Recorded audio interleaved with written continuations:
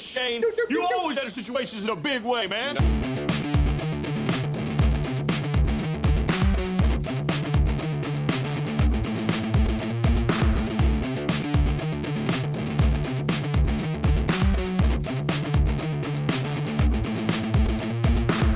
Some kind of a fucking sick, demented pervert, huh?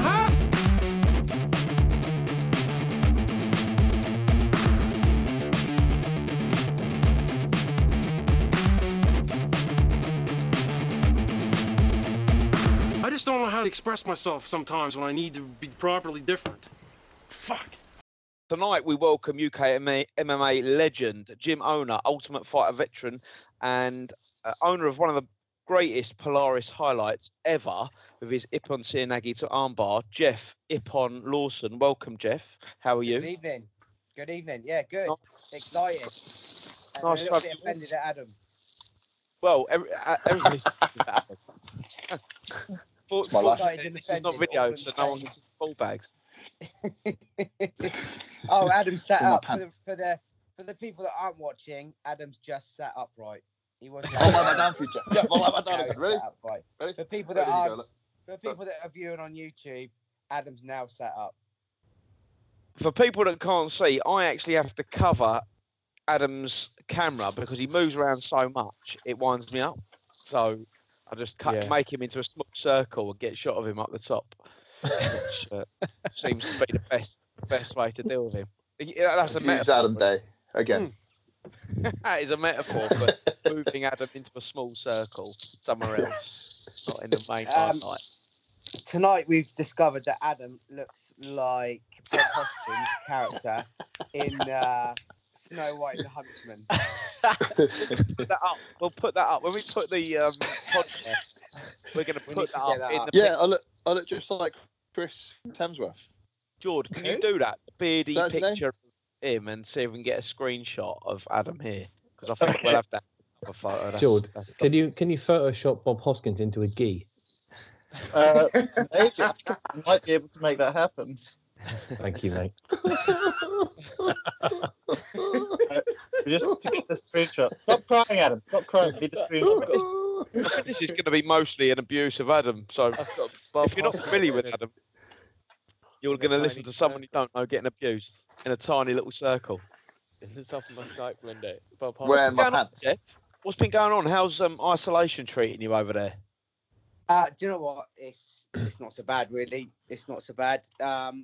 We've got a nice garden, so we're all right. The sun's been out. Yeah. My kids have been okay, and I've got 6 mats on the decking. We can do jiu-jitsu. I've got 9 mats. Yeah, I can't count. My son said. So it's okay. It's all right. Yeah, and I'm lucky that my son's taller than me. I say he's my son. We don't know who his dad is yet, but he lives with us. But he's as tall as me, so I can do jiu-jitsu with him. Amazing. Perfect. Tomorrow, he's going to fight his mum, who's only done like 2 or 3 jiu-jitsu lessons. I'm going to go live. I don't know what time, probably at 5, live at 5. He's going to fight his mum to get the best first 3 submissions. She doesn't know 1 submission, but she's really, really strong. See, this is the thing though about mums, yeah. They don't know karate, but they know crazy, don't they? In the words of James Brown, they don't. You got to struggle to beat your own mum in a fight. I mean, my mum's 70 odd, and she can still beat me up now. So, fact, I don't think she's fit to flee, mate. You see the beatdown Leo's going to get from his mum tomorrow. She's got his mum. Leo's mum has got arms like Tina Turner, mate. The thing is, as well, mums see there's no rules with mums. See, she'll start fighting tomorrow, and youngster, you got to be careful because your mum is gonna unleash no holds barred. It's gonna be old school, smackdown time. It's not gonna be like legit rules IBJJF rubbish. It's gonna be tables, ladders, and chairs match. Yeah, it's gonna be wrestling style. Anything to win. Do you hear that? Yeah. You're in trouble, youngster. In trouble, boy. I'll beat my mum up. You won't. No, he won't. I don't think he will either. As much as he is quite good at jiu-jitsu and pull-ups, he's still not as strong as his mum. Do you know why you're not as strong as your mum? No, because she's been fighting me off for about 14 years.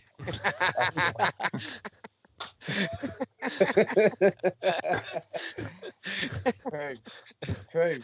It's true. True story. True story for most married men, mate. Yeah. Standard. Yeah. So what do you make of this situation at the moment, Jeff? We were born. This podcast was born out of the fact that everybody was going to be locked down and isolated pretty much to their own homes and scratching around for stuff to do and in new territory. What do you make of the whole pandemic virus? Just general thoughts about. Have you been conversating at home? Is it does it make you? Are you bothered by it? Does it make you anxious? Are you not really that fussed? What sort of things go through your head when you think about it? Yeah. So I've had ups and downs. I've had days where I've been a little bit panicked about it, and then days after that I'm like, what am I worried about? And it's an unreal time, isn't it? It's a time that we've never been through before. It's totally new to us, and especially with the social media aspect of it as well. It's there's a lot of stuff going on with that, and you see reports posted up. You see the Italian hospitals. Have you seen that video of the Italian hospital? Yeah. I mean, that's pretty scary. Look at those people. It's pretty scary. You're laid on your front. You're being breathed for. And people basically drowning on their own build up of mucus in their lungs. But I am also in touch. So that's one. That's the sort of normal circle that I'm in. And then there's another circle of people that I'm in, and they're all sort of conspiracy theorists, and they're like, well, this isn't going on, and I don't know anyone. Friends of friends of friends of friends of friends who are infected. I've spoken to guys I've got 2 friends in Korea, I've got 2 friends in Italy, and I've got 1 friend in China, and they don't know anybody that's been infected. I've asked them, and they don't know anybody of friends of friends of friends who've been infected. But that's just them. There are. How do we know that? I mean, you've seen, Dave, that there's 21 people died. But they don't know that. The guys in Italy and China and all that and Korea, they don't know that. So they've not been infected. But Dave, bloody hell, mate, 21. Well, you don't know 21 people, but you've heard of 21 people in your sort of hometown, Harrow, that have died of it, for God's sake. So it's a real thing. It's a really strange thing, and it's do you know what? We're just at the white line. We're just at the precipice, aren't we? Over the next week or so, shit's going to probably get real. And that's the thing that I hear people saying all the time. And but look, I'm only going by what I'm read, what the internet's feeding me, and from people like yourselves that I hear. So, it's real, it's happening, and people are dying, and well, I think they don't make makeshift morgues for nothing. No. And I think we can be hospitals. And we can rest assured, no matter what the conspiracy is, and I'm not an anti-conspiracy theorist by any stretch of the imagination. I don't think any of the boys are here. That everybody's got quite an open mind. Yeah. But I'm definitely, if people are spending money on stuff, as in the government, right. it's real as it gets. You know what I mean? Yeah. Look, if it was a conspiracy, if it was a massive cover-up, what an absolute performance people have had to be conspired in on. Yeah. Everybody in the world. Everybody. If it's, do you know what I mean? Yeah. It's ridiculous. Yeah. So anyway, so I've got, look, as far as I go with it, I hope none of my circle of friends and family or anything like that get infected and die. Obviously not. And I feel bad, and I feel sorry for all the people over the world that have got it, and that are struggling with it, and that are dying with it, and that it's affected with it. It is a strange and terrifying, deeply sad thing. But I'm not going to sit at home and I'm worrying about it. I'm going to sit at home and watch my son look at girls on YouTube. And I'm going to paint pictures of my little girl and, you know, watch her make clay things in the garden and look at my dog and speak to my wife occasionally. You know, I'm just going to do the normal things that normal people do. We're just not allowed to go out too far, are we? I mean, No. you can walk to the shop. I walked the dog earlier, and I eyed up a load of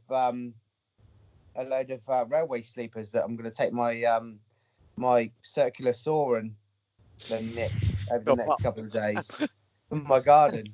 I am going to do it, and you know, why we're on lockdown. I mean, I just see it as a big as sad as it is. Look, honestly, let's be serious about it. I know this is a fun podcast, but as sad as it is, you know, humanity is facing a real dilemma at the moment, and the NHS are at the forefront of it, and you know, for the UK, and we're about to realise how absolutely fantastic those lot bloody are, you know, because they're absolutely fantastic, and it's the guys that are looking after the hospitals and cleaning the hospitals and making sure the doctors are okay and making sure the surgeons are okay, and it's all of those people. And when we come out of this, I hope those people get what they deserve. You know, they should be paid so much more than what they should be. The most highly valued people in our society. Do you agree?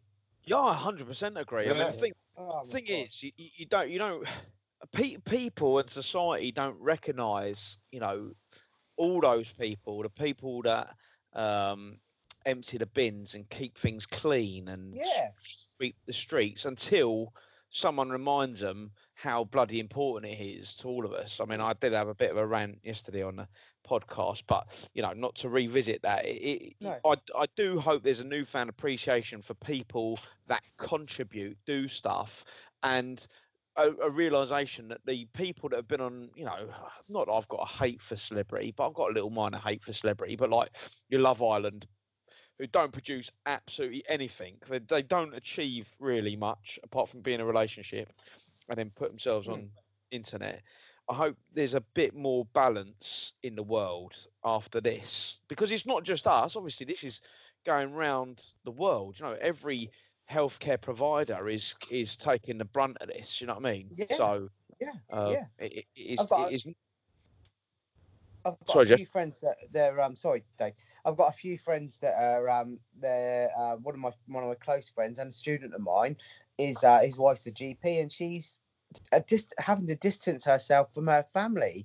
They've got a kid who's 4 and who's 7, and she's working all hours, and you know, people are still coming in for colds, they're still coming in for coughs, and they're still doing this and that and the other, and you know, their isolation is shit.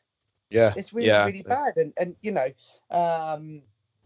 Dave, also I'd like to say that that post you put up today about the MPs cheering nurses and stuff not getting the MPs fucking cheering at that, not getting a pay rise. What's that all about?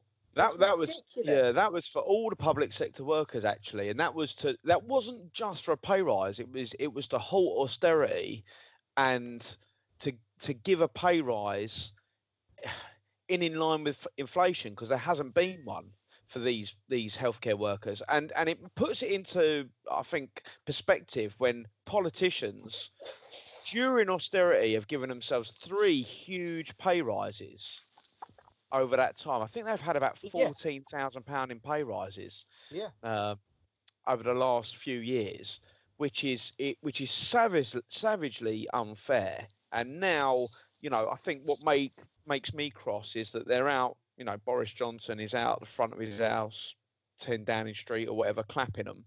But like the last time they cheered them, they were cheering about them not getting a pay rise, which is disgusting and disappointing. And the NHS workers won't forget that. They've not had the support.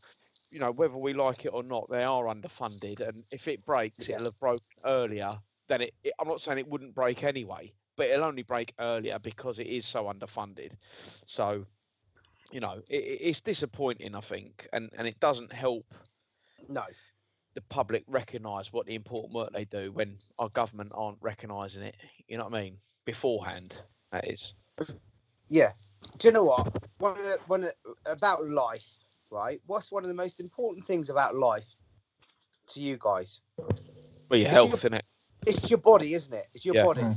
Those guys are the mechanics of your body. They can fix what is wrong with your body. If your body isn't fixed and you die, life is over, isn't it? Yeah. So these guys fix your body and they make your life alive. Yeah. You know, they give you, you know, if you don't look after your life yourself, they can give you longevity in your life, can't they? 100%. What is more important than that? The health of your family and yourself is that is it. That's all you've got, isn't it? Really, ultimately. And I think now people are, you know, and this is not, you know, this is not right, but people will be losing their jobs and they will be losing their businesses and money will be tight.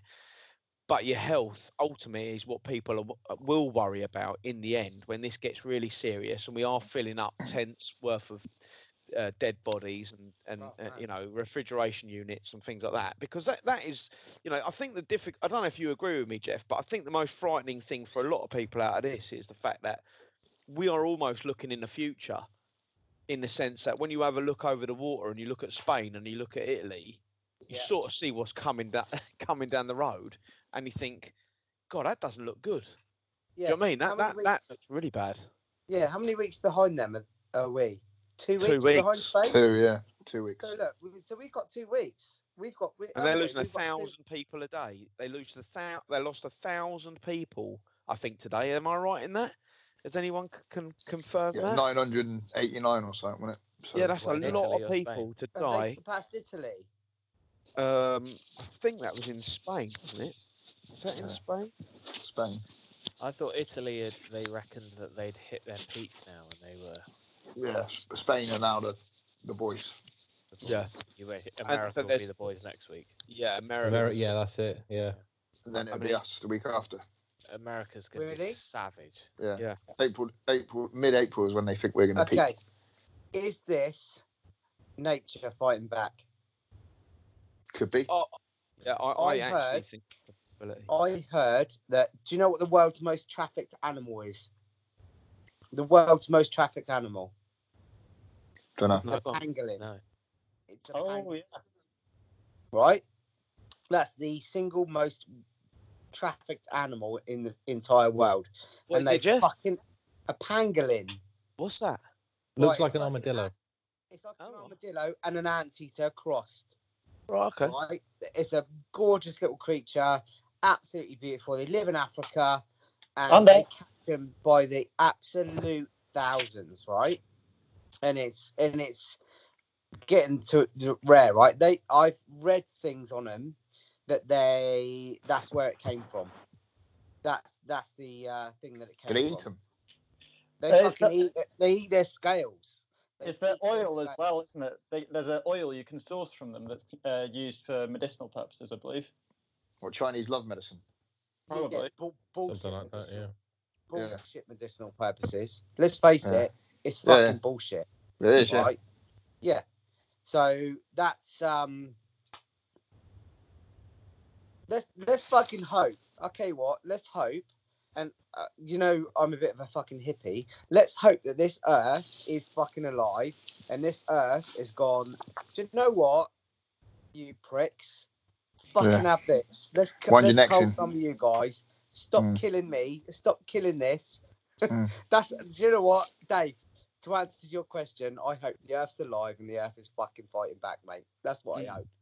No, and I don't think there is anything wrong with that, and I think that's probably the truth. Even just by natural tendencies through history, we've seen, absolute, leveling of different species in a natural. Look at, the most famous one is the dinosaurs. At the end of the day, it's the strongest survive, don't they?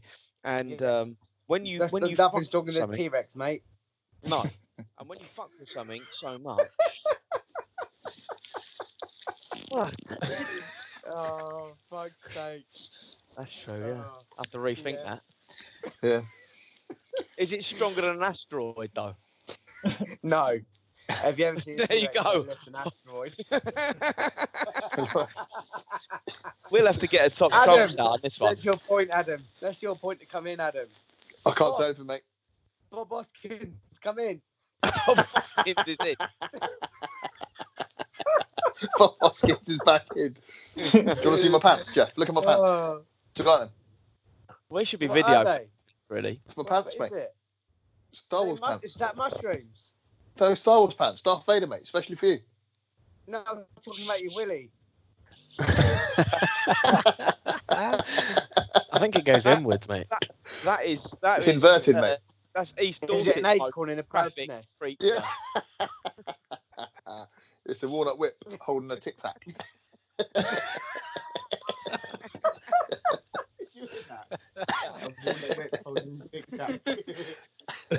Oh, that's brilliant. So go on. Who had the first question? Ad, you ask Jeff the first question. We've got to introduce everyone, Dave, because Jeff might not know. Oh yes. They Okay. So already know introduce me, yourself, boys. Hi, Jeff. I'm Adam. You used to give me lifts in your car, and you very kindly gave them to me. Hold on, Adam. Before that, I used to kick the fuck out of you. Remember that? I remember it, mate. You used to armbar me. Quite a bit, didn't you? Yeah. Did he ever give you petrol money, Jeff? Ginger. He didn't. No. But I you used to offer sent me that. I pictures did. of his missus. Unsurprising. I used to offer. I used to say, yeah, Jeff, you want some money, mate? And he'd go, no, mate, you're all right. You're all right, mate. You're all right, mate. Introduce themselves. I'm Jordan. You didn't used to give me lifts. I'm Ryan. You've never given me a lift either. But And I'm Kerry. ever- I've never had a lift. And I'm Dave, and I Give me wouldn't a mind lift a as lift, to be fair. I'm always the Dave, driver. I'll come down the club and give you a lift, mate. No Give me a lift, mate. No, what about me, Lift. Jeff? Do I get a lift again? You've had too many lifts, lad. Big You're lad. better off, to be fair, you're better off giving Adam a lift than him driving. Yeah, that's What? true. Yeah, you My get driving's there. amazing. Last year. Adam, where are you from again? Everywhere, mate. The whole world. No, fuck off. Where you were getting the train? Where were you getting the train to when I used to give you a lift? Oh, I used to have to go. I used to live in Ferndown Why did I Well, have I to can drop drive. you off in Boscombe then? because I had to run That road in to. Boscombe. I had to run to the travel interchange and then or get a bus, and then get a bus from there to my house. Sometimes I'd miss it and have to run home. Why didn't What, you just give me a from, lift home? What, from Niverton Road? Yeah, Oh, those were the days, mate. Those Niverton were the Road's days. saucy, mate. Well, because I couldn't drive. Mate. Let's drive. And he still can't. I still can't drive properly. Yeah. I've got two issues in my life: driving, and Reversing. safe toilet syndrome. Reversing, yeah, and safe toilet Reversing. syndrome. Is What's We the can do a whole what's the podcast. safe toilet? We can do a whole podcast on that one day. Safe toilet syndrome. It's a legitimate problem. What's that? What's that? So when you excrete from my bottom, I have to be Where else are completely you gonna calm. excrete from? His mouth. I have to be really calm. Most of Adam's toilet is sweet. I have to be really calm, preferably naked, and reading. And if I can't do that, I can't poo. But you can What piss was that in the anywhere. background? Where? Behind me? No, someone said something in the background. Probably I scared. don't know, but I was thinking this is a fucking podcast killer. Listen, I know. Everyone's just looking at me. Taking in the That's toilet. exactly what it is, and everyone's looking at me. I'm like, what? This is, Let's get back to my to be question. honest, if you put him in a little circle as well, he looks like Mr. Doubtfire. It's Doubtfire. Mrs. Doubtfire. Yeah. Unless you wear a hat. You do actually. They ain't got a hat. No, well, you've Give got me a white hat. around you. It looks like a big head, like What? you're in one or something. Yeah. Where? I don't know. We'll have to get Kronk to edit the bit about the toilet. Yeah. Oh no, I'm leaving that in there. No, start times. Right, question then, Jeff. Question. Tell us about your early days in martial arts and your journey to owning a successful gym. I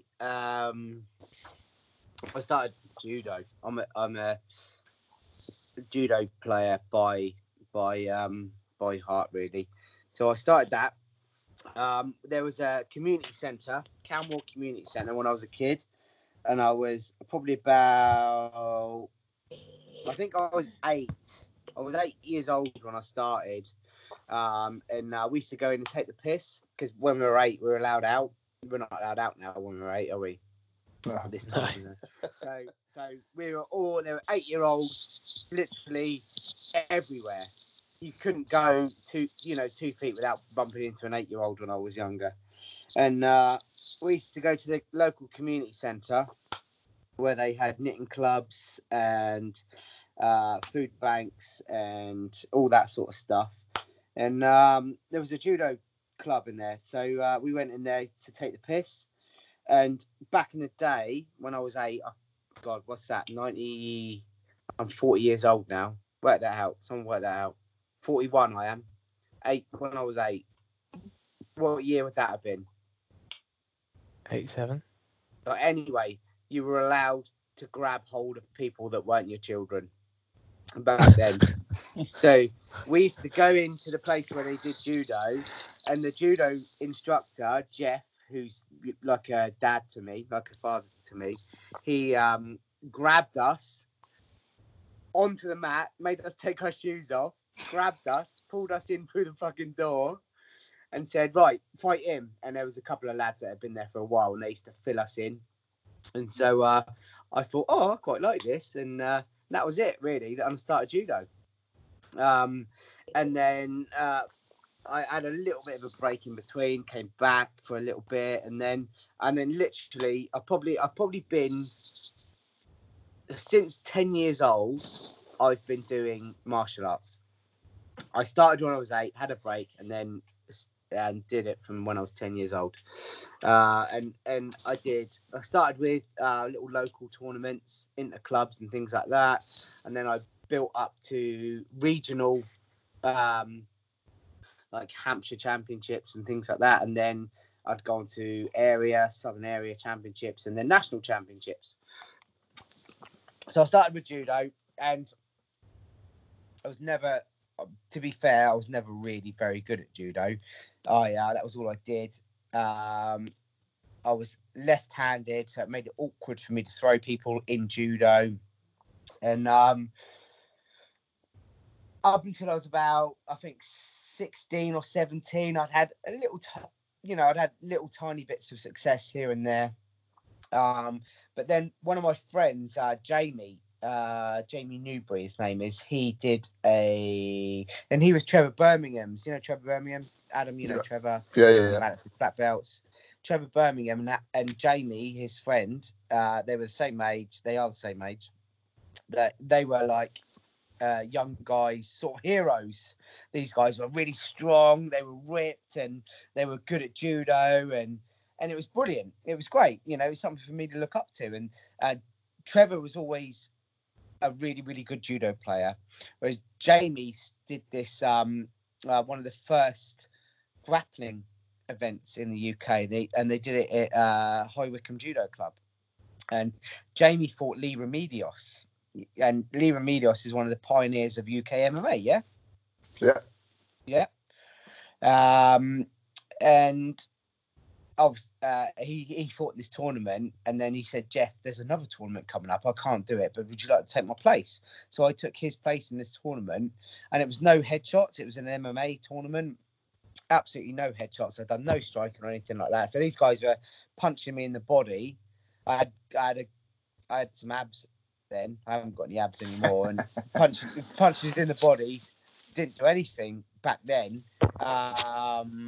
Because you never fought any like really, really good boxers. So I just get hold of these guys in this MMA tournament. throw them and arm lock them, and that was, I think that was like 1998, 1999. Was it KSBO? Was it KSBO? No, it was the let me think. Hold on, I had it on the tip of my tongue then. Ultimate Combat. Ultimate Combat. Yeah. Run by a guy called Dale. Yes. Yeah. Massive ginger haired guy. He looked a little bit like Christopher Reeve. Yeah. And he used to run MMA Universe. MMA Universe. Yes. Back in the day. I fought on his Ultimate Combat shows.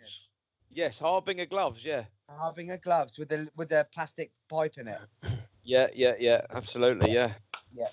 What do you say, Dave? You fought on his shows, or you followed him? I fought on his shows. No, I fought on his shows. I fought one of the Manchester ground and pound guys. Remember them boys? Ozzy Haluk and... Yes, I know Ozzy, yeah. Yeah, fought one of them guys. Mark Chen fought, Dave Webb fought. We all fought together on there because we all trained in the same place. So, yeah, that was Ultimate Combat 2 and 3, I think. Yeah. They offered me a fight. Well, I fought in the national championships. His first national championships, I won that at lightweight, and the second and the third, I think, I won. And then he offered me to fight on Ultimate Combat 1, but he offered me who's the mad Brazilian guy? It was really, really good back in the day. What, from London Shoot? Yeah, maybe. Keep talking and I'll... A bit of capoeira he did. Yeah, it was, and I used to train with him because I used to train at London Shoot. It was, oh my God. He fought Imanari anyway. Imanari beat him, but he fought who's the other guy he fought as well? Paul Daly. He fought Paul Daly. He fought all of those guys. Anyway, at the same time as that show, there was one of the first cage rages, and I fought, and that was in Southampton, and that was my hometown. So I fought on that instead, and it was the same night. And Dale said, "Look, mate, I was in a £50 contract, £50 per fight," and Dale said, "Look, mate, I'm sorry, I'm gonna have to release you from the £50 contract." So I fought on this. I thought that it was one of the first cage rages. I think it was cage rage 1 or 2 or something like that. You having a poo, Jeff? No, back when Dougie Truman did it. Oh, yeah. Yeah. He is having a poo, mate. I'm having a poo. You're having a poo? I'm not having a poo. He's not having a poo. Talking, mate. You're having a sit-down wee? I'm having a sit-down wee. He hasn't got safe toilet syndrome, mate. He doesn't need it. Hello. Oh. There's 6 other guys on this. Hello.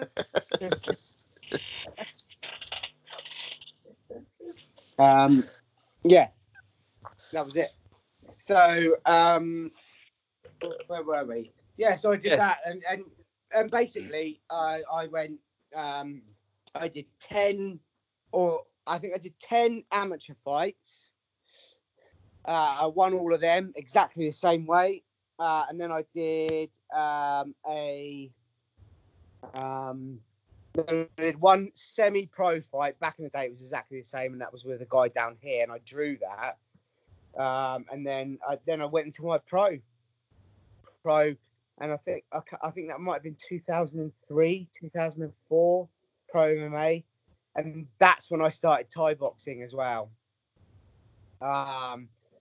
Yeah, that's my background basically. I used to do so I started with judo, and then I did a little bit of boxing with some traveling guys because Tottenham's got a big traveling community. And I was boxing with a guy called Danny Cooper, who's a very, very good boxer and coach. My judo coach, Jeff Hatcher. And then I didn't have much success in judo. Moved to MMA, found a lot of success, so that made me a bit happier. And moved, and then my career just sort of went from there, really. And I don't think I was doing MMA when it was still sort of style versus style. What do you think you would attributed to your success, Jeff? Was it your judo background? I know you were saying you weren't that successful in judo, but was it because you adapted the skill set to, more of a real fight scenario that it worked out for you? Is that? Yes, yeah, that was. I tell you what, the first thing is that because it was still style versus style, grappling was until I got to the big cage rages and things like that. Grappling was better. Grappling was a better, more grounded style. And then I think I won my first 2 pro fights, or first 3, and then I came up to a striker. I fought a guy called Andre Winner, who was in the UFC as well. He beat the absolute shit out of me. He was very good. So he was really, really good. He beat the crap out of me, and because I'd never faced a striker like that before. A striker who knew how to defend groundwork, because he had a very, very good team behind him.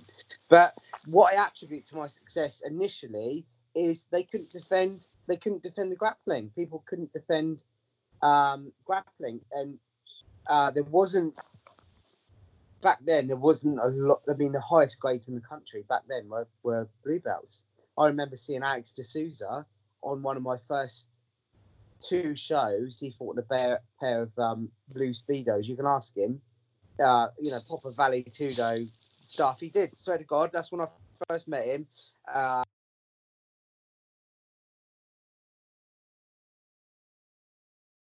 was the height of. Where's everyone going? All pinging off. That was the Hello? height of, jiu-jitsu in the UK. So people didn't know how to deal with grapplers, and there weren't many judo guys doing cross training. There weren't many back then. There weren't. So what do you? I asked. We had Mark Chen. You know Mark. Yes. We had him on the show the other day, and I wouldn't mind asking you the same question and to see, just compare the answers, because the question I asked is, what do you see? Because you still train, or you have MMA guys going to your gym. You still have you're still surrounded by MMA. What is the difference between fighters back then, attitudes, motivations, and things like that, and fighters nowadays? In the modern era of MMA, can you see, is there much of a difference? Yeah, total difference. I'll tell you the difference that I can see. The difference is it's become a sport. Back then, it was a fight, right? And it was a fight that me, you, Adam, any of the other guys, we could go, oh, okay, this guy's having a fight down the road. Would you like to be on the show? Okay. Anybody with a little tiny bit of martial arts background could go and do that fight, right? Now it's a sport, and people look at you and they go, well, you need to be doing this, you need to be doing that, you need to be doing that to get into this show. You can't. Back in the day, you could just go, I want to be on that show, and then one of the promoters would go, oh, I've got this guy, he does judo, I've got this guy, he does kickboxing, that'd be a good match. Now you've got to have a little bit of almost a little bit of pedigree behind you.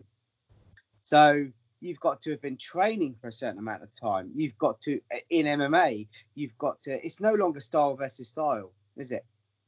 Are you still recording this? Because everyone seems to be leaving. Yeah, no, we're here, mate. It just, the signal went and Dave's just popped off, so his computer's probably blown up, mate.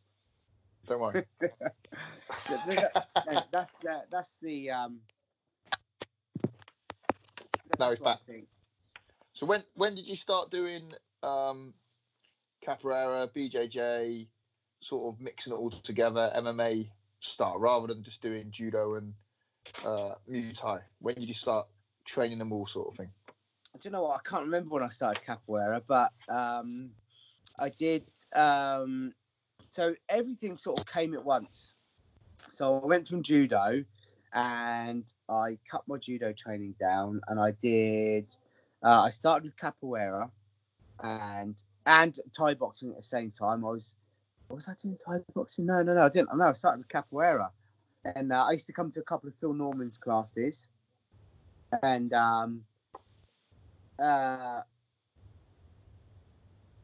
from that was after my first couple of fights. My first couple of fights at amateur, was it amateur or pro? No, at pro. My first couple of fights at pro, I didn't do any pad work, nothing. Little, ridiculous amount of pad work to be going in. That's why I got filled in by really good strikers. I've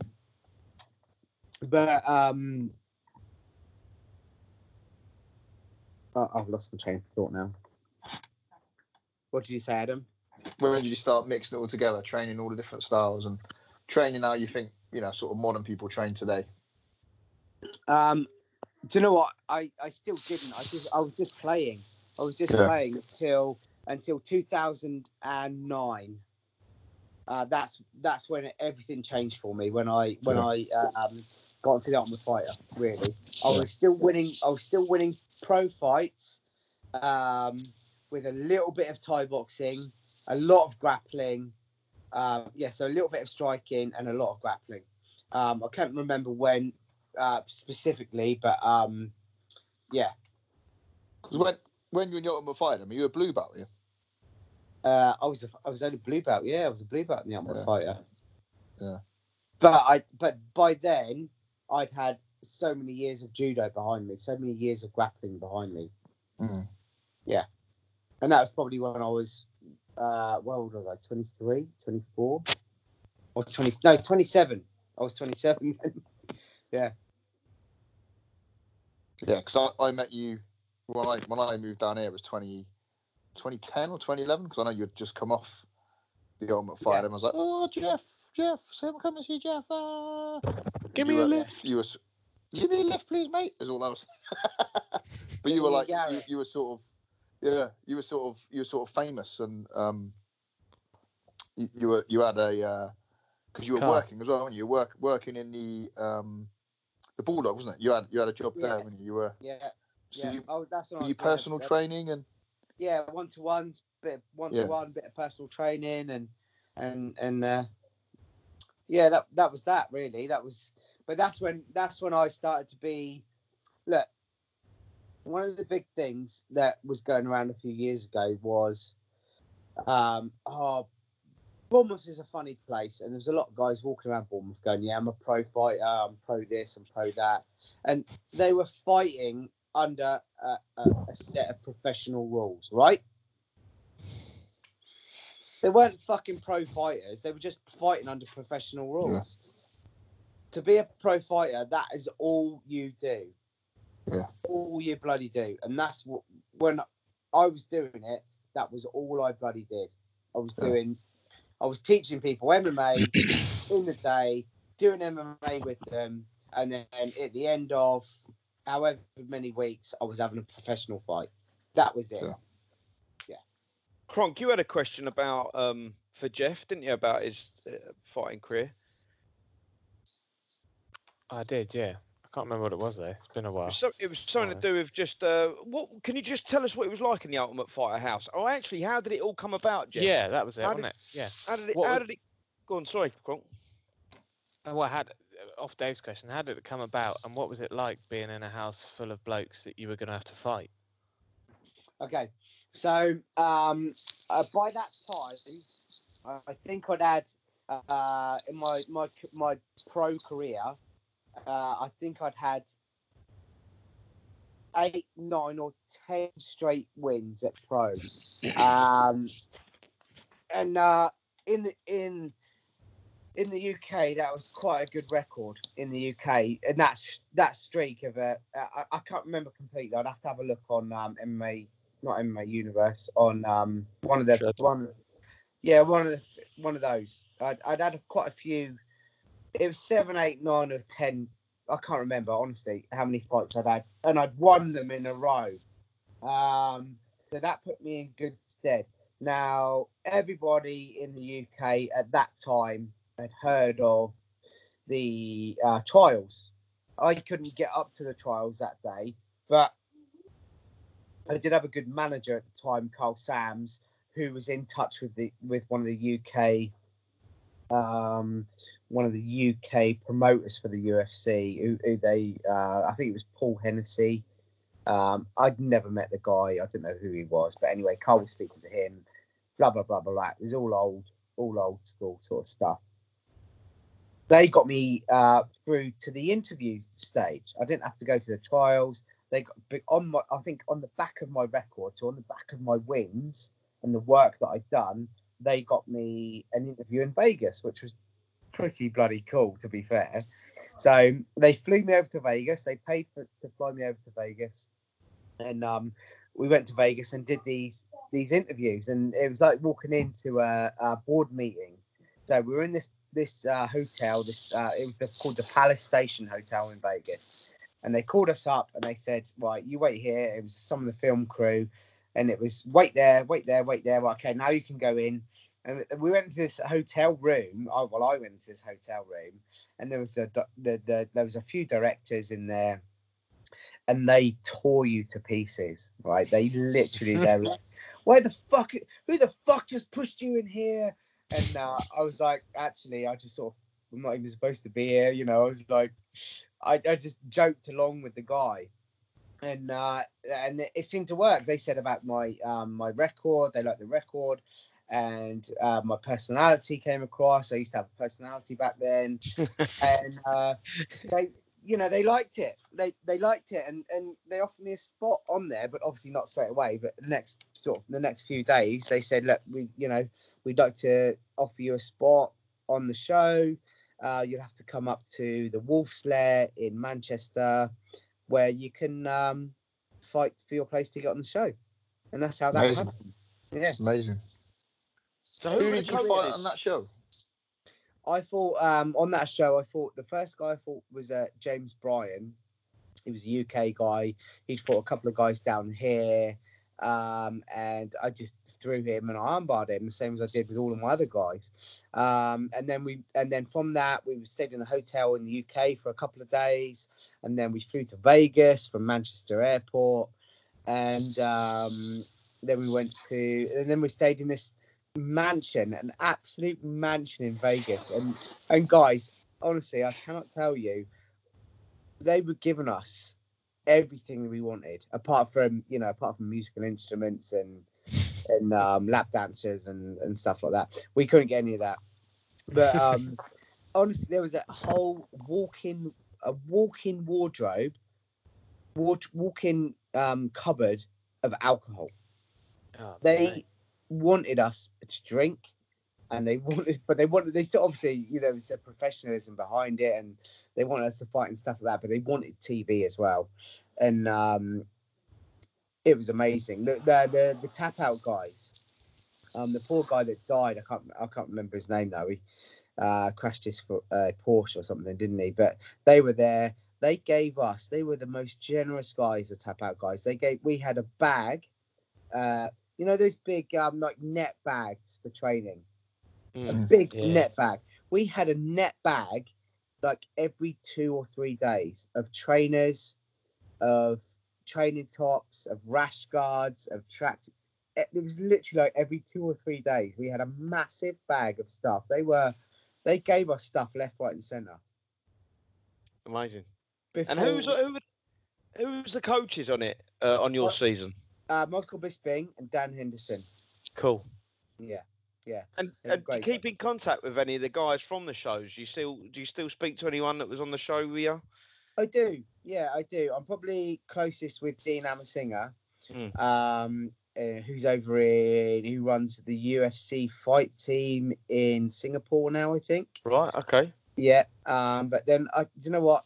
I was quite good friends with Stapes and Dave Faulkner. I got on with Dave Faulkner in the house more than all of the other guys. But we don't keep in contact that much. And James Wilkes and all the guys were great in there. Like, you know what? And if I messaged them, I did message them, I could speak to them. Well, James Wilkes has just had his documentary, isn't he? That's come out. That's The Game Changer. Yeah. That's right, isn't it? That's the James Wilkes you're talking about. Yeah. He's done very well for himself, hasn't he? He's done right. Ross Pearson, always messages back. He's a absolute great guy, Ross Pearson is. He always messages. He's always funny. He always takes time to chat. I mean, most of the guys do. They really do. Really, really do. Even the American guys. Yeah. Oh, really? Okay. Yeah. And there's, I guess, who's still in the game from a professional point of view? I know Stapes is still fighting Cage Warrior, isn't he? I think. Yeah. Is there anybody His else guy that's still? pulled out, didn't he, in his last fight? That's right. Yeah. I think Ross is still fighting. I think Andre Winner did a K1 bout recently. And I think that's it. I think that's it. I don't know about the American guys. I really don't. And I know Richie Ritson went on and did quite well. But that's about it. Yeah, yeah. Well, James Wilkes didn't do too badly himself, did he? In the end, when he actually he had a few fights, didn't he? I think. Did he? I know he won, didn't he? But I don't know if he. Didn't he get injured or something? Didn't he blow his knee or something? He did in the end, but I'm sure he's. I don't know if he won any fights in the UFC. I'd have to double check. I literally don't know. I literally don't know. Do you look at those times with fond memories, Jeff? You any not regrets, but anything? You know, is it one of those sort of things you look at and thought, well, if I'd have won this fight or if I'd have done this, my life would have gone in that path or that path? Is that something? Is that do you do that as a person at all, or you know, is that something you think of ever? I do think of it, and I do think that if I'd won that, my life would have taken a very different path, and I wouldn't. And I look at it like this: I wouldn't have what I have now. I've got a great life. I've got a great academy. I've got the most wonderful family, and I wouldn't have that if I'd have won that Ultimate Fighter. I probably would have. I probably would have married a stripper from Vegas. had a load of illegitimate children. Let alcohol and drugs get to my head, and just been a rock star, a film star. No, do you know Sounds horrendous. Yeah, exactly though, and some people do that, don't they? They go mental. Yeah, absolutely. And it's Dave. Everything in my life has taken me up to this moment, and it's all good, mate. At the moment, my life is all good, mate. It's you've got to be thankful, haven't you? Because you know, like you say, it just because you've had success in something doesn't mean it would make your life better, does it? It doesn't. No, that's not how it works. Not at all. My life's amazing. Honestly, we're in lockdown. I've got a decent sized garden. I've got a lovely sized house where you can isolate from the rest of the family if you needed to. I've got a wonderful business full of wonderful people, and you know, I can. What else would money bring and fame? What else would that bring? Nothing else. Yeah, absolutely. I've got everything I need. Everything I need, I've got. Yeah, I think especially in these times when everybody's cooped up, I think being grateful and being thankful is something that, you know, a lot of people lose track of, you know what I mean? And having a bit of gratitude for where you are and what you've got, especially when you're seeing all these scenes now where people are in hospitals and they're going through really horrible times and, you know, stuff like that. I think we had a guy called Alan Whitten on yesterday, who's like a mind coach guy, really interesting guy to talk to and listen to. And I think that was sort of the perspective, you know, focus on what you have got, not what you haven't got, you know what I mean? And I think that's like an important perspective to maintain when you are in times that are perceived to be tough, like this one, you know what I mean?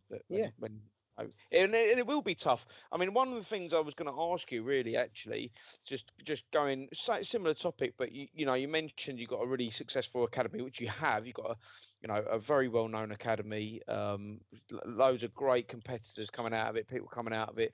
But how do you think this is going to affect BJJ and gyms moving forwards? Like, you know, we can see loads of small businesses, not just BJJ businesses, but like all over the place, suffering and struggling.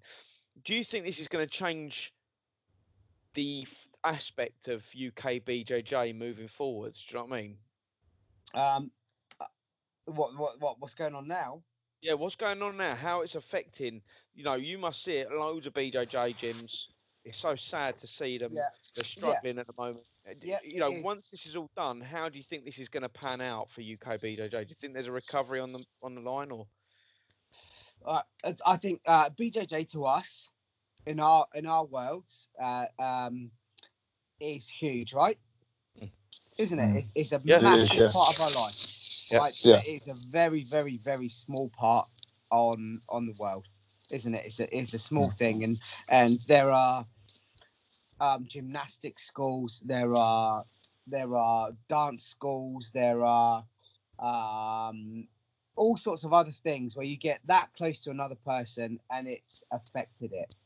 I think as a human being, you need connection, and I don't think taking away that connection is going to stop people from needing it and stopping people from wanting it.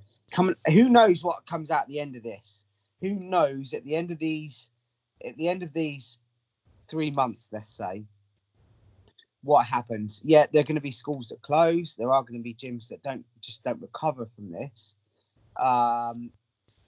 But people are always going to need connection, and people like us, and there's only a few like us, and we're going to need combat, and we're going to need that that connection and that combat, And Adam, you'll know as well from this that some people come to you that might be a little bit. Adam, you there? Yeah, I'm still there, mate. I can't see your face. Sorry, mate. Can you see it now, It's not baby? a bad thing. No, I know. All I've got is a circle, but you'll know that you get sometimes you get a certain sort of person, right, that comes to your gym that hasn't had enough hugs as a kid, or they haven't had, or they have and they're missing it and they're trying to find it. Yeah, and they're missing something. And connection is a human need, isn't it? Connection. It is, yeah. And even though our area of life, jiu-jitsu, is relatively small on the amount of people that are in the world, it's still a certain type of person that needs connection and combat mixed together. Yeah. And once you've tasted it, you need it again, no? That's why it's quite addictive. That's one of the reasons, not all of the reasons, but one of the reasons it's quite addictive is because you get that energy transference with another person. Some people, you get a nice energy transference.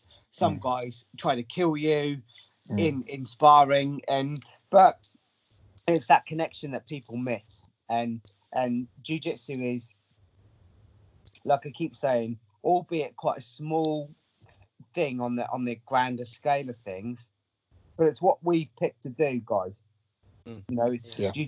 Jiu-jitsu's the connection, the human connection that me and you, Adam and Dave, we've picked to do, and that's something that isn't going to change with human nature. And I don't think coming out of this, I think people would just connect again anyway. And Adam, you've built up a lovely school of people. Cheers, mate. I've built up a nice school of people. Those people are still going to want that connection, and the connection they've built up with the other people in your gym. Yeah. And it's that unseen and unspoken thing that will keep us together. They talk about in jiu-jitsu. It's an absolute cliche. They go, it's your jiu-jitsu family, blah, blah, blah, blah, blah. Look, you can call your customers your family, Adam, can't you? You can call them your family without making a bloody connection, right? But if you put the time and effort into making connections with the people around you, then only then can you start calling your family. Just because you open a jiu-jitsu club, someone pays you a membership. Oh, it's my jiu-jitsu family. They're this, they're that. But you don't know fuck all about them. You got to spend the time. Yeah. That infuriates me. You give them your time, give them your energy. Yeah, Adam. One of the things I and Dave, one of the things I like about my place is people know each other in my gym. It's my little community. People know each other. I can get through a whole line of people at the end saying, and I know all of their names. I don't know all of the Thai boxing names. My Thai boxing coaches do, but I know all of the guys that come to jiu-jitsu. I pretty much know 98% of their names. Yeah. And I go through, and that is the thing that makes people feel, gives them a little bit of worth. Oh, the coach knows my name. He's taken the time to roll with me tonight. He's done this, he's done that, and that's part of building a club. Yes. Build a community. It's not. I'm the best jiu-jitsu guy in the world. Look at this. Look at this. Adam, you know as well as I do. You can go anywhere and get good jiu-jitsu. You can go down here, down the road, up there, down the corner, and the armbar would be pretty much the same that you learn. Yeah. But the difference is people latch on to the people that are at the academy and the instructors that are at the academy. Yeah. And with that, going back to your question, Dave, that is where people are going to come back to. Some of the clubs aren't going to survive, like I said, but people are going to want to go back and they're going to want to support that. Now, loads of the things that are going around, if you've seen the people like support your club, and it's all over Facebook and Instagram, isn't it? So support your club here, support your club, don't give up your memberships, and that was started by students. It's not, well, I hope they're started by students. It's not started by people like you and me, Adam. They're started by people that really find value above their memberships. The value of human connection, the value of human being sociable. People can tell, Jeff, can they? People can tell. If your student's just a cash cow, when times get tough, they disappear. They're the guys that have left. And that's your gym sounds like my gym. Everyone's friendly. Everyone knows everyone's name. I even like to give people individual abuse, tailored for them, which you only know special. That's something that I'm yet to work on. The tailored abuse. That's when you know. That's when you know it's true love, Jeff. When you can abuse your students to the level that it's bordering illegal, and they still pay you a monthly money. They still pay their subs, which Adam has actually almost perfected. He's cornered the market on that. I would even say he's almost like an amateur flasher. Some of the shit he's done to me, I have to say, is probably illegal. Well, I would say definitely. I've seen it, Con. Definitely. No, it is illegal. It is illegal. It's definitely illegal. And I think the fact that everyone who has been to the club has experienced some sort of abuse, but they're still there. So that's nice to know. One day he might give you a blue belt, and then it might be worth it. Yeah, it's like a promise, isn't it?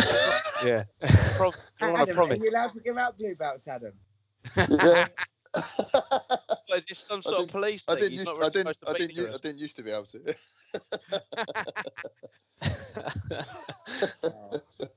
No, I think you're right. That's so controversial. I think you're absolutely right. I think that one thing you do realise that, like you say, it's not just jiu-jitsu. It's anything that people have in their life that is a passion. I do, however, have a bit of a theory on people that do martial arts having been a little bit misfit, having a little bit something, they're looking for something that they've missed during their life. You know, there is definitely something to be said for that. But I do think that brings people back together, you know, and keeps the dream alive. So that is pretty interesting. George, did you have a question for Jeff? Mine's a complete tangent away from martial arts, but let's go. Jeff, you're quite into insects and bugs and things like that, aren't you? Do you have a collection? I do. Yeah, I do. I've got a huge collection of phasmids. What would you say is your kind of favorite sort of overall one of them, or like particular variety of one? I've got about 15 different species of stick insect. Have you? What was that show? When it was a few years ago. It was a guy making up for all the past things in his life where he was a dick. What was that show? Oh, something Earl. My name is Earl. Yeah, my name is Earl. Yeah. He was making up for all the shit in his life. Well, when I was a kid, I've had various pets that I haven't cared for properly, and stick insects was one of them. And I just let them sort of wither away and die in their goldfish bowl. So I've made it a point to really care and look after, and also share it with my children.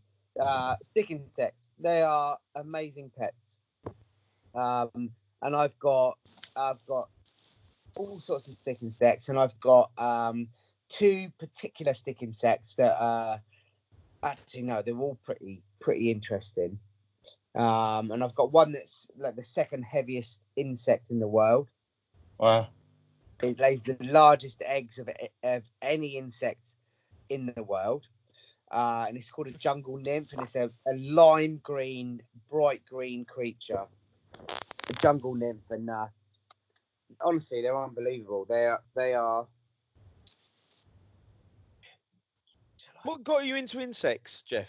You want me to? Oh, okay. I don't know. I think it was just. Is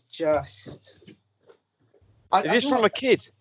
Yeah, I always liked him as a kid.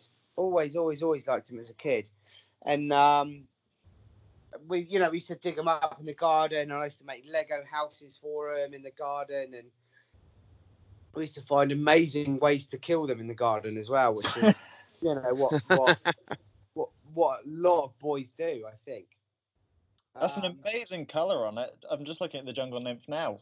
Fantastic. Oh mate, they're unreal. They are absolutely unreal. And I've got another one, which the name escapes me at this moment, but it's when it grows to its full potential, it's as long as the human forearm. Wow. It's a massive one from I think it's from the Philippines, but I'll have to find out the name again. So look, what I'm doing now with my life is kind of like my name is Earl, and I'm going through the things that I didn't care for, and I've got in contact with people over Facebook who I went to school with, or I might not have been so nice to, and I'm doing all of that, and I'm just being nice to people. I'm making up for all my wrongs that I did as a youngster, and that's cool. Is one of them. Is that from another question I wrote, but I don't think the boys saw? Is that from your plant medicine you've been having? Is that sort of a realization from that, a sort of a introspective view on life you've had? Yeah, nice. It is. Like it. Are we talking ayahuasca? Is that what we're talking? Yeah, that's what I have done. I have done a lot of that, and it does change your perspective on life, and it does make you see that that's a whole other podcast, so fellas. Yeah. So branching off of that, what we and Adam have been talking about talking a good game about coming out and doing your cold water immersion that you're doing at the moment. How did that come about, and what do you see the benefits of that are? Because I'm mega interested in that, to be honest. What's the story behind that? So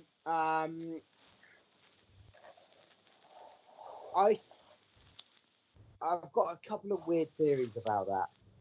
Now, one of the main things, right, is as with all things, when I started doing MMA, right, I watched, one of the main things I watched was Choke. You've seen Choke, boys? Yeah, Rick Racer, yeah. And you can see how watching things on TV, watching documentaries can really inspire you and really motivate you. Now, that was the first time it happened. The second time it happened is watching the Wim Hof stuff. I watched the Wim Hof documentary, and I thought, this guy is absolutely amazing, and he's the breathing and cold water guy, yeah. Yeah. So I have looked at his stuff. I played around with cold showers and things like that, and I just couldn't get into it. I couldn't do it. But I've always felt a calling to the sea. I've always felt a calling to the ocean. And one of the guys that sort of helped me through my life is a guy called Gareth. And he's written a book called How to Undo the Shit the Modern World Does to Us. Gareth Riddy, his name is, right? He's done this book, and he's part of my team, and he's a member at Basingstoke School of Martial Arts, Polaris, Basingstoke, basically. Anyway, I like the hippie aspect of the exchange of electrons between the Earth and us. And when we go barefoot on the Earth, you know, we get an exchange of electrons, free electrons from the Earth, and they benefit our bodies in many different ways. Now, look into earthing anyway, lads, and you'll see, you know, that it's beneficial for us. Like mothers hold crying babies.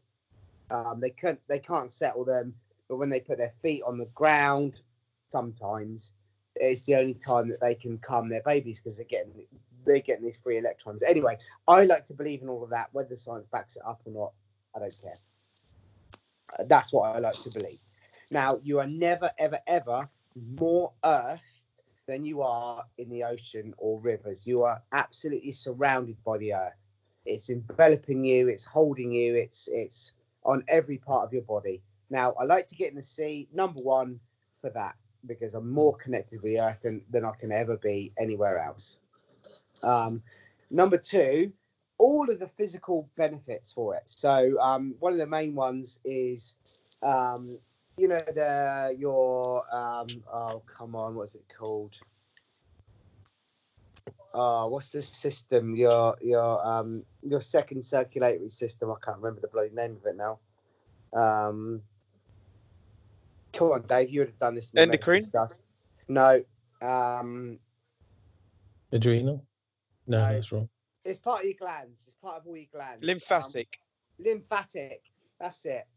Your lymphatic system. So it really gets that working. The cold squeezes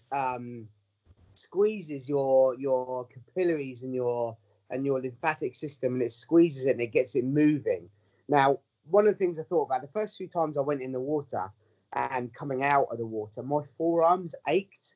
I mean, they ached like I've just had a jiu-jitsu match, you know, full on, really, really tough gripping jiu-jitsu match. And they ached. And someone said to me, because I didn't really look at all the benefits, someone said to me, look, what's happening is the cold water is squeezing your capillaries, and it's pulling out, forcing out all the toxins with your blood, right? And it's pushing that out of your muscles. It's crazy. And now all your organs in your body are cleaning your blood.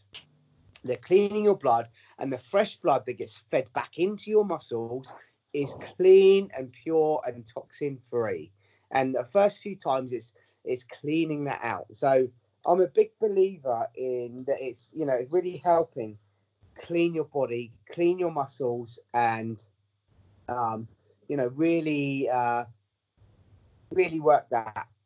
And that's, I'm sold on that. I'm sold on the earthing, and I'm sold on the getting the lymphatic system working and cleaning your body and making it purer, making your systems work better, your organs work better. And that's the main two reasons why I do it.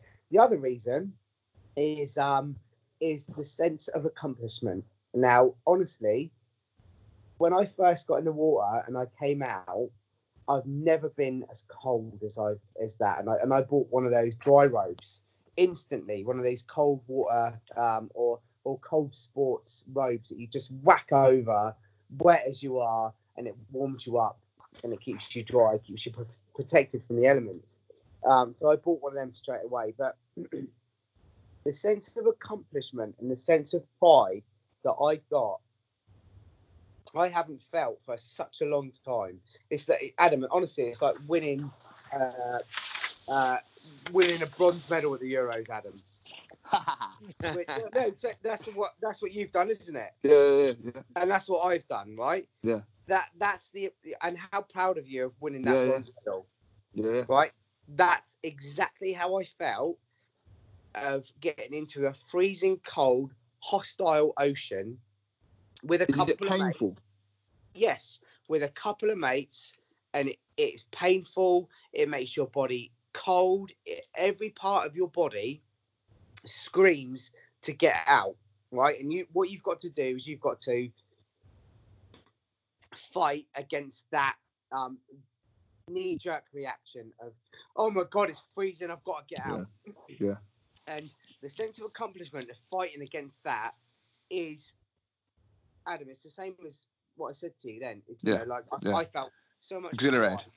Oh, mate, of winning that bronze medal at the Europeans, at the IBJF Euros, of winning that bronze, I was so proud of myself that I'd done that. I could do that, as I'm sure you were. And me. Dave, oh yeah, Dave, what did you win? I got bronze. You got a bronze as well. Well done, man. Well done. I saw that. Yeah. I can't remember if it's silver or bronze. Mate.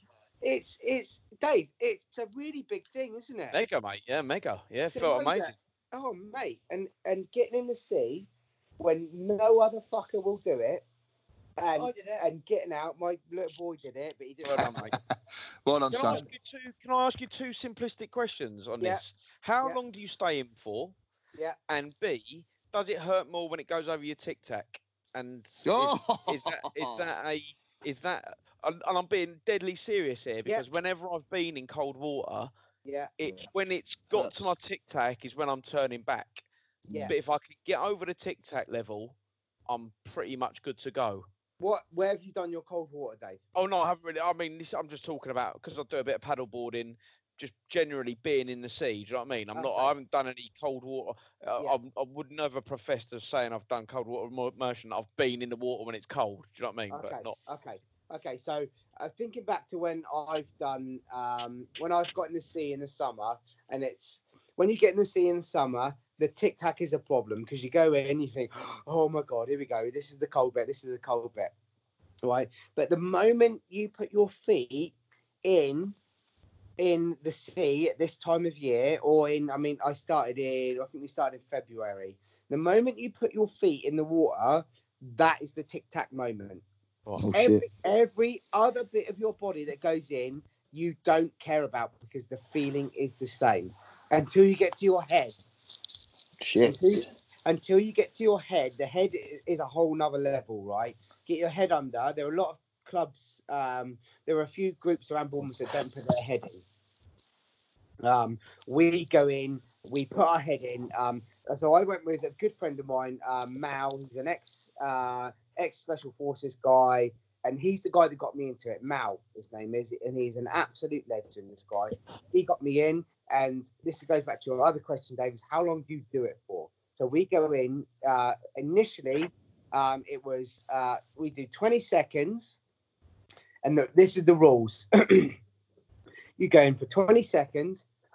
Sorry, excuse me, Corona. You go in for 20 seconds, and after that 20 seconds, you get your head wet. You go under, you dive in, you go, right? After that 20 seconds, we start a count of 200. And the 200 seconds is what he told me. He said the 200 seconds is when you start to get, your body starts to, is at the point where it starts to get the benefits, or the benefits start. Okay? So I think that's around 3 minutes 20. So that was what we started with. And I did that for the first few times. I'm up to 10 minutes now. Wow. Was your body telling you to get out from like second one? Get out, get out. No, not now. Too cold. Not now, Dave. Adam, the first 6 times you do, then your physiology changes, right? Your body's response changes, and I will honestly speak to you as true as I can. It really, really does. After that first 6 times, you've done those 6 core sessions in the water of 200 seconds. Your physiology, I don't know if your physiology changes, but your attitude changes. And I've done no testing to do it apart from how I feel, and it feels unreal. The last time I went in was a few days ago. and I've never ever been colder than I have before. And it was the sea was, I don't know if it was any different. I think it was about 7 degrees. It felt really, really cold. And we did 10 minutes. It was me and a couple of friends. We did 10 minutes. We just stayed in the water. We immersed our entire bodies. And I come out and I was freezing. And that was the coldest I've been after it, apart from the first time. And but it's not going to stop me from getting back in, because I am absolutely committed to this now. I am in on this, and it's a real world benefit. It's a proper body hack of feeling good, and there's so many ways that it makes you feel good, because we're all doing it, right? We're all doing it to feel better. Yeah. We don't do it. I don't do it anyway, and the guys that I've met don't do it. They don't do it for the uncomfortable of it. They do it because they want to feel good about themselves and they want to feel better. And getting in the cold water has so many benefits of making you feel better. And do you swim in there, or do you just stand there, Jeff? I do now. Swim for a little bit. Yeah, it's nice. Not like I say, we're only in for 10 minutes. And the sea has been an absolute shithead lately. The waves have been massive. But Dave, going back to what you said about the getting past your nuts.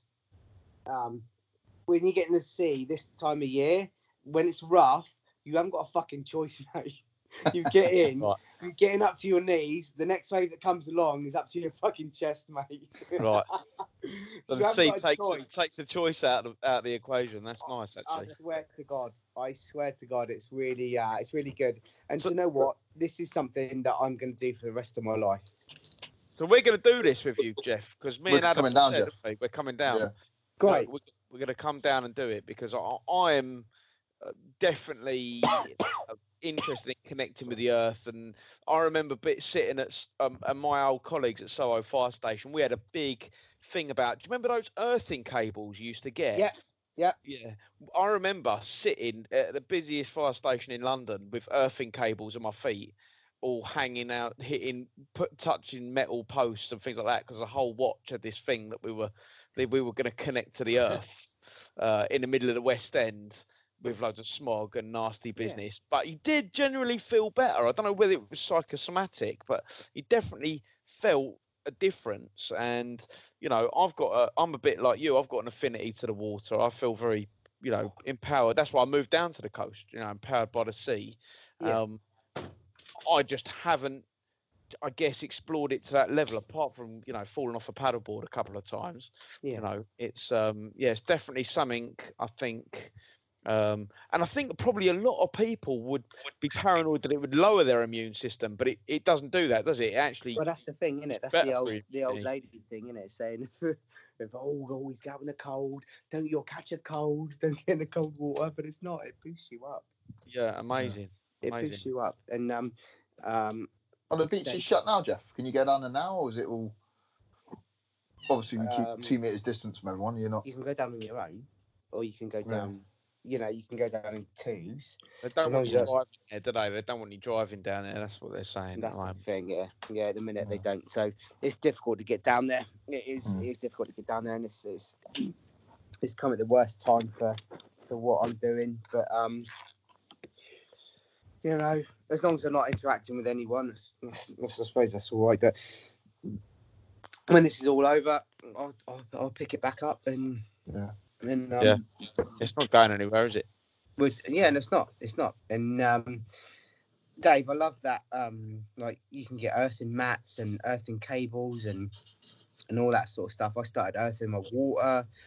You pour it out the taps, because we've got plastic pipes here. Pour it out the taps into a pot, and then I've got a little copper wire that comes out, and I can just plug the water in. Yeah. Even No, though there's a lot of writings about it. There's a lot of theory to it, and it's not when they got it at work, I was like, oh, this is fucking mad. It can't be. This is rubbish. But actually, when you hear the theories behind it, it's actually very interesting, and it makes a lot of sense about the fact that we're wearing shoes all the time, not having any contact with the earth, the and rubber shoes, things like that. It's I mean, it's pretty interesting. It really, really is. I'll send Adam and Dave. I'll send you guys there's a little 13 or 14-minute documentary about the science of earthing. Cheers, mate. Look, guys, whether it is psychosomatic, the placebo effect is powerful. It is powerful, and it's powerful if you believe it's powerful. It kind of doesn't matter, does it? I mean, the thing is, people do play things down that are psychosomatic, and I guess if it is negative, if you're having a psychosomatic cough because you think you got the coronavirus, that probably is negative. But if psychosomatics means you do something that makes you feel really confident and really powerful and really good, then psychosomatic is what we're all looking for. That's why we do jiu-jitsu. That's why we do anything. That's why you get in the water, isn't it? Because it makes you feel like a king amongst men. Do you know what I mean? And I think one of the things we've been talking about on this podcast actually primarily is that life is very safe. We don't experience, or people don't step out of their box and experience, extreme temperatures, feelings, pain, pleasure. We are limited, and actually to go and look for natural things that like running through the forest, or people used to take the piss out of people hugging trees, didn't they? But actually, it is, whatever makes you feel good, whatever has a psychosomatic response, has got to be worth doing, isn't it? You know what I mean? Definitely.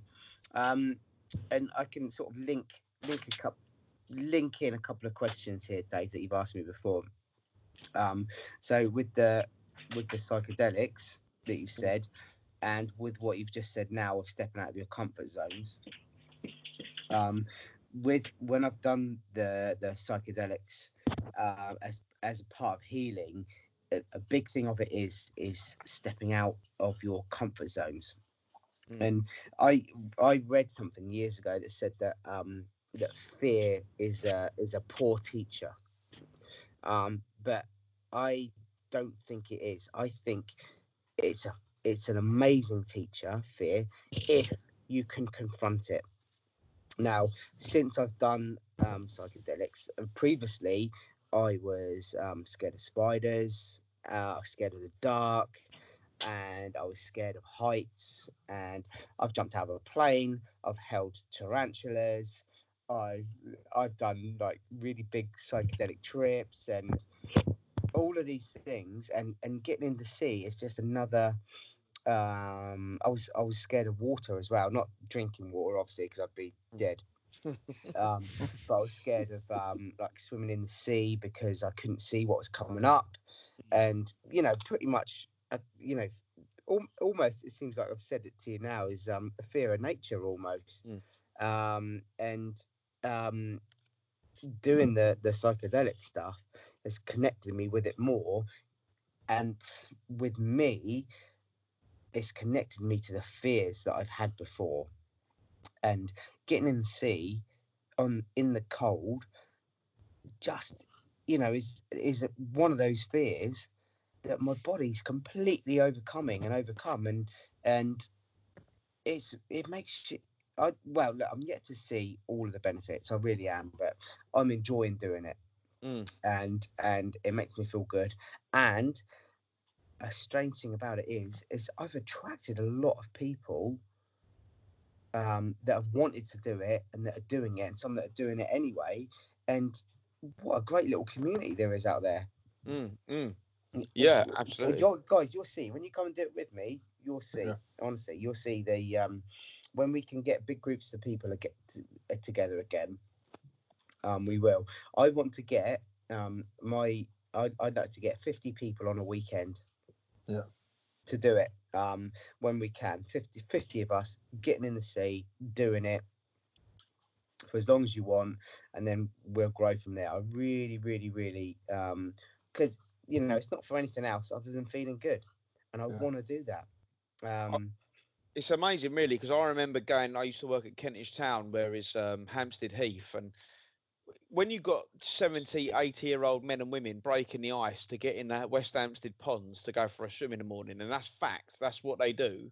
Brilliant. You can definitely see the benefit. They've got swimming clubs down there that do it, rain, shine, summer, winter, they're there every morning. They've got lifeguards there, but they're breaking the ice to get into the water. It does show you how powerful it can be. These are considered elderly people. I think there's definitely something in it. I'm not saying it's like a youth elixir or nothing like that, or like Cocoon or whatever. But it's definitely this. Good film. Remember Cocoon? Yeah, remember that. Dave, you look like one of the aliens, Dave. You look like one of the aliens. Better than looking like Frodo out of freaking or I thought it was Bob Hoskins, mate. Bob Hoskins, you got a bit of Hoskins, a bit of Frodo, a bit of Doubtfire going on. We need to get this podcast on video so people can appreciate your little face. I'm answering, mate. So you got a question, Kerry, for Jeff, and then we'll probably wrap it up. What's your question for Jeff? Yeah. Well, I know sadly COVID obviously forced you to close the doors on the club, and I'm just wondering what the response was from your community that you've got down there. Have you had a lot of support? Have people reached out to you and things? Yes, from the pretty much from the moment I announced that we had to close, and I closed on the Tuesday. Adam, when did you close? The Monday, but we were talking all the way through. So yeah, we were talking. Yeah, I tried to keep in touch with. I kept in touch with everyone that runs a jiu-jitsu academy in Bournemouth on those over those few days, Adam, and just to find out what they were doing and when they were going to close and what they were going to do. But from my community, the moment I announced that I was going to close, they said, Jeff, keep my membership going. You've got my support, and these are all guys that I've made an absolute connection with, and people that either that have been attracted to my club and the people in my club, honestly, it's been overwhelming, the amount of people that have wanted to continue to pay their memberships over this time. It's I'm 100% positive, unless this goes on for months and months and months and months. 100% positive, I'll have a full membership when I go back to my academy. That's great. Because of the amount of people that have, they invest in Adam. People invest in me and you, don't they? And they invest in what we do for them and what they get from the people at our academies. Yeah. The team, everyone gets involved. Yeah. And that's a big part of their life. Yeah. Dave and his amazing morning sessions. Yes. Yeah, that's it, man. That's it. That's what people come for. They come for that, and it's a big part of their lives. And even though we're in a small world, because I do think it is a small world that we're in, the jiu-jitsu community. It's very the combat community is a very small community with regards to the population, but we've got quite a close community in our own little small circles of that. We've got a close community, and it shows, and it will show. Those clubs that have had loads of people leave, and those clubs that won't survive this are either very, very new, I think, or very, very big. And those clubs that are new and those clubs that are really big, that are impersonal, or that's the problem. The new ones have just got, we went to this new club and it was really, really nice, but I didn't really know anyone, and so that club's gone now. Whereas a big club, it's really, really good. I only know a couple of people there because it's so busy, and they're not personal enough. And those places with the big overheads the big memberships, they're the ones that are going to go. And the really small, the really new ones as well, they're probably the ones that suffer as well. Yeah, I think you're right. Yeah, I think that's how it is. If you've got a massive club, a huge membership, and you don't know who these regular guys are coming all the time, and you hand out stripes to people that you've never met or never seen before. They're like, who the fuck is this guy? Do you know what I mean? Like, I can do jiu-jitsu somewhere else. I can do jiu-jitsu. Our small community, as I said before, jiu-jitsu is jiu-jitsu. Wherever you go, you can go left, right, north, south, east, west. Jiu-jitsu is jiu-jitsu. It's the people and the other people that attract you and keep you in those academies. And that's where your community comes from, and that's where the loyalty comes from. So I'm lucky. I've put 9 years of work into my academy, and I've got some nice, lovely, loyal people that I'm proud enough to call my friends. I'm lucky enough to call my friends, and they are supporting me. They will be supporting me when the club reopens. They will be supporting me. That's great. Good to hear, Jeff. That's fantastic. Yeah, no, it's important for our community, even though most of the community hates each other. I love everyone. I love everyone, Jeff. I know, we're all right. No, you fucking don't, Adam. But we're all right. I'm coming for everyone. Right. I'm coming for them. So I think it's been great to have you on, Jeff, and I think we should definitely get you back to talk about ayahuasca, because it's something I'm 100% interested in. And I think there's a lot of conversations we can have about medical cannabis, ayahuasca, loads of things that I've had a keen interest in a while, and I think I wouldn't mind exploring experiences and things like that. And I think there'd be a lot of people who'd be really interested in hearing about it, especially when this is done and people are looking for a bit of enlightenment, because when you spent 3 months at home, maybe, or 12 weeks at whatever it is going to be, people are going to be looking for something to expand. So that'll be good, mate, if you can. I'll be happy to. Go on. No, sorry, Jeff. Go on. It's a whole, like I say, it's a whole podcast worth of stuff. That is. I've promised Dan Strauss for a long time to go on and talk about mostly that, and but there'll be loads and loads and loads to share. So yeah, brilliant. We'll get you back, mate. We'll get you back. There's plenty more weeks to cover now, so we'll have plenty of time to chat. But just interestingly, James Wilkes had 3 fights in the UFC after the Ultimate Fighter. Oh, did he? And he only won one of them. He beat Peter Sabata. And he lost to Matt Brown and Claude Patrick. So, whether he was suffering some injuries or whatever, but it's not bad. He's done all right afterwards, I think. And for a lad. Ross Pearson, he had a couple of wins. Yeah. Quite a few wins. I think he was probably, apart from, Ross Pearson was in there for the longest. I think in the UFC. He was. Yeah. Cool. I just had like a weird flashback then, Jeff, about your elbow. When did you have your operation on your elbow? When was that? Like 20? Now, but yeah, I did have an operation. 2012, 20. Yeah, 2012, I think. Well, because remember you showed me your tattoo, because it went over like the where they like cut you and they put it. Yeah, and they put it back, like it looked amazing. That's got a weird flashback, and that's weird. Yeah. Sorry. It's still bad. Is it? And the other one's bad now, but it's recovering because I'm not exercising quite so much. Yeah. That was go back to NHS again. Amazing, amazing work. So I remember being really impressed, like, because you're tattooed all over and you got, just looks like there's nothing there. It's like a perfect. He's a very good surgeon. Yeah. But the NHS are absolutely fantastic. Yeah. Yeah, definitely. Thanks again to the NHS. Yeah.